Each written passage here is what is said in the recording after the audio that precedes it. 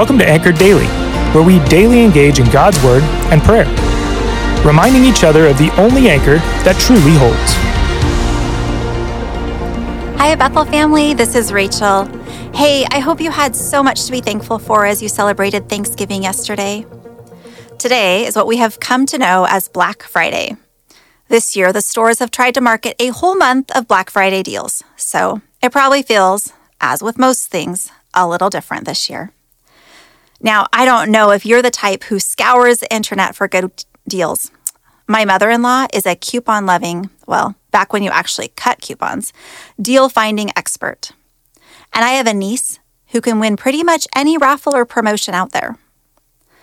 But maybe you're more like my husband, and the challenge of finding that perfect gift is not life-giving for you at all. Whatever your bent, this season throws much our way concerning gifts and consumerism.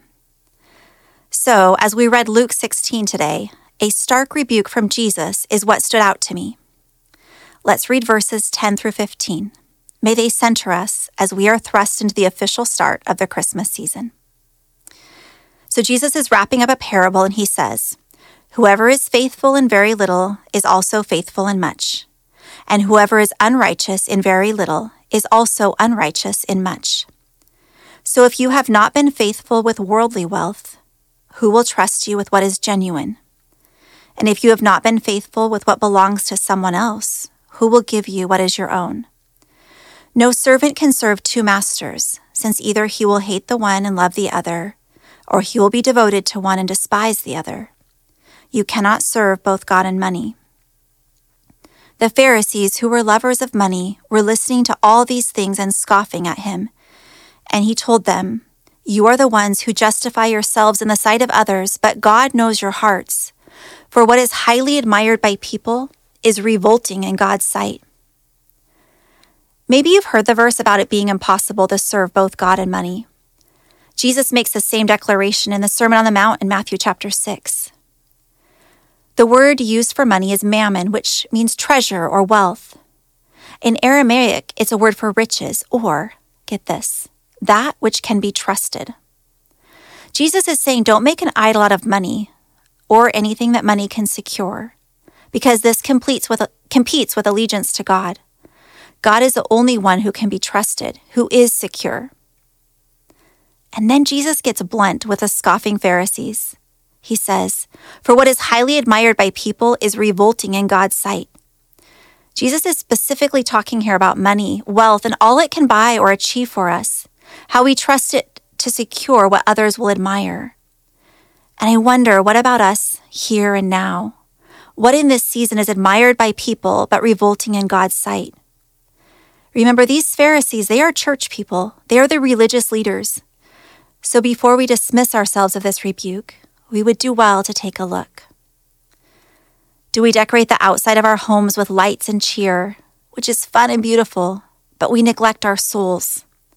If our inside is indifferent to or distant from the true light of the world, we might be highly admired by our neighbors, even our family, but viewed the opposite in God's sight. Or maybe we serve or give because it's a season to give back and there are lots of opportunities.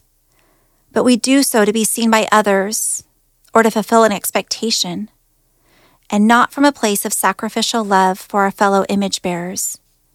Have we paused and asked God what He would have us do with our, actually His time and money? Does our heart acknowledge all of what we have as His?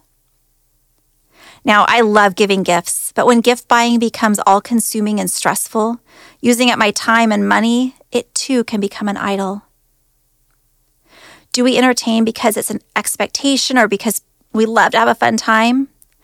Or do we do so with eternity in mind, remembering that each guest is one dearly loved by God? Are we bold to share the good news of Emmanuel with those who don't know Him? Or are we timid about their possible disapproval? In these coming days, my prayer for me and for you is that we experience the thrill of hope, of awe, that our hearts are captured by Emmanuel, God with us, that we will choose to seek Him above everything else that is admired, approved, or even justified by others. Let's pray. Jesus, we thank you that you came to us clothed in humanity, As we enter this Christmas season, may our eyes be open to what is truly to be celebrated, which is you. We repent of getting caught up in lesser pursuits, even things that are good, but doing so at the expense of our relationship with you. May we seek you, Jesus, first and above all, and may this give us the opportunity to share with others about you, the only good and lasting news of the world. Amen. Thanks for joining us today. Listen in tomorrow as we continue to encourage one another to be anchored, steadfast, and secure in Jesus. If you haven't already subscribed, please do so, because we'd love to continue to dive into God's Word with you. We'd also like the chance to connect further with you. If you go to bethel.ch, you'll see all sorts of ways to connect, serve, and worship with our church body. Finally, please consider sharing this podcast with your friends by word of mouth or on social media. Have a blessed rest of your day.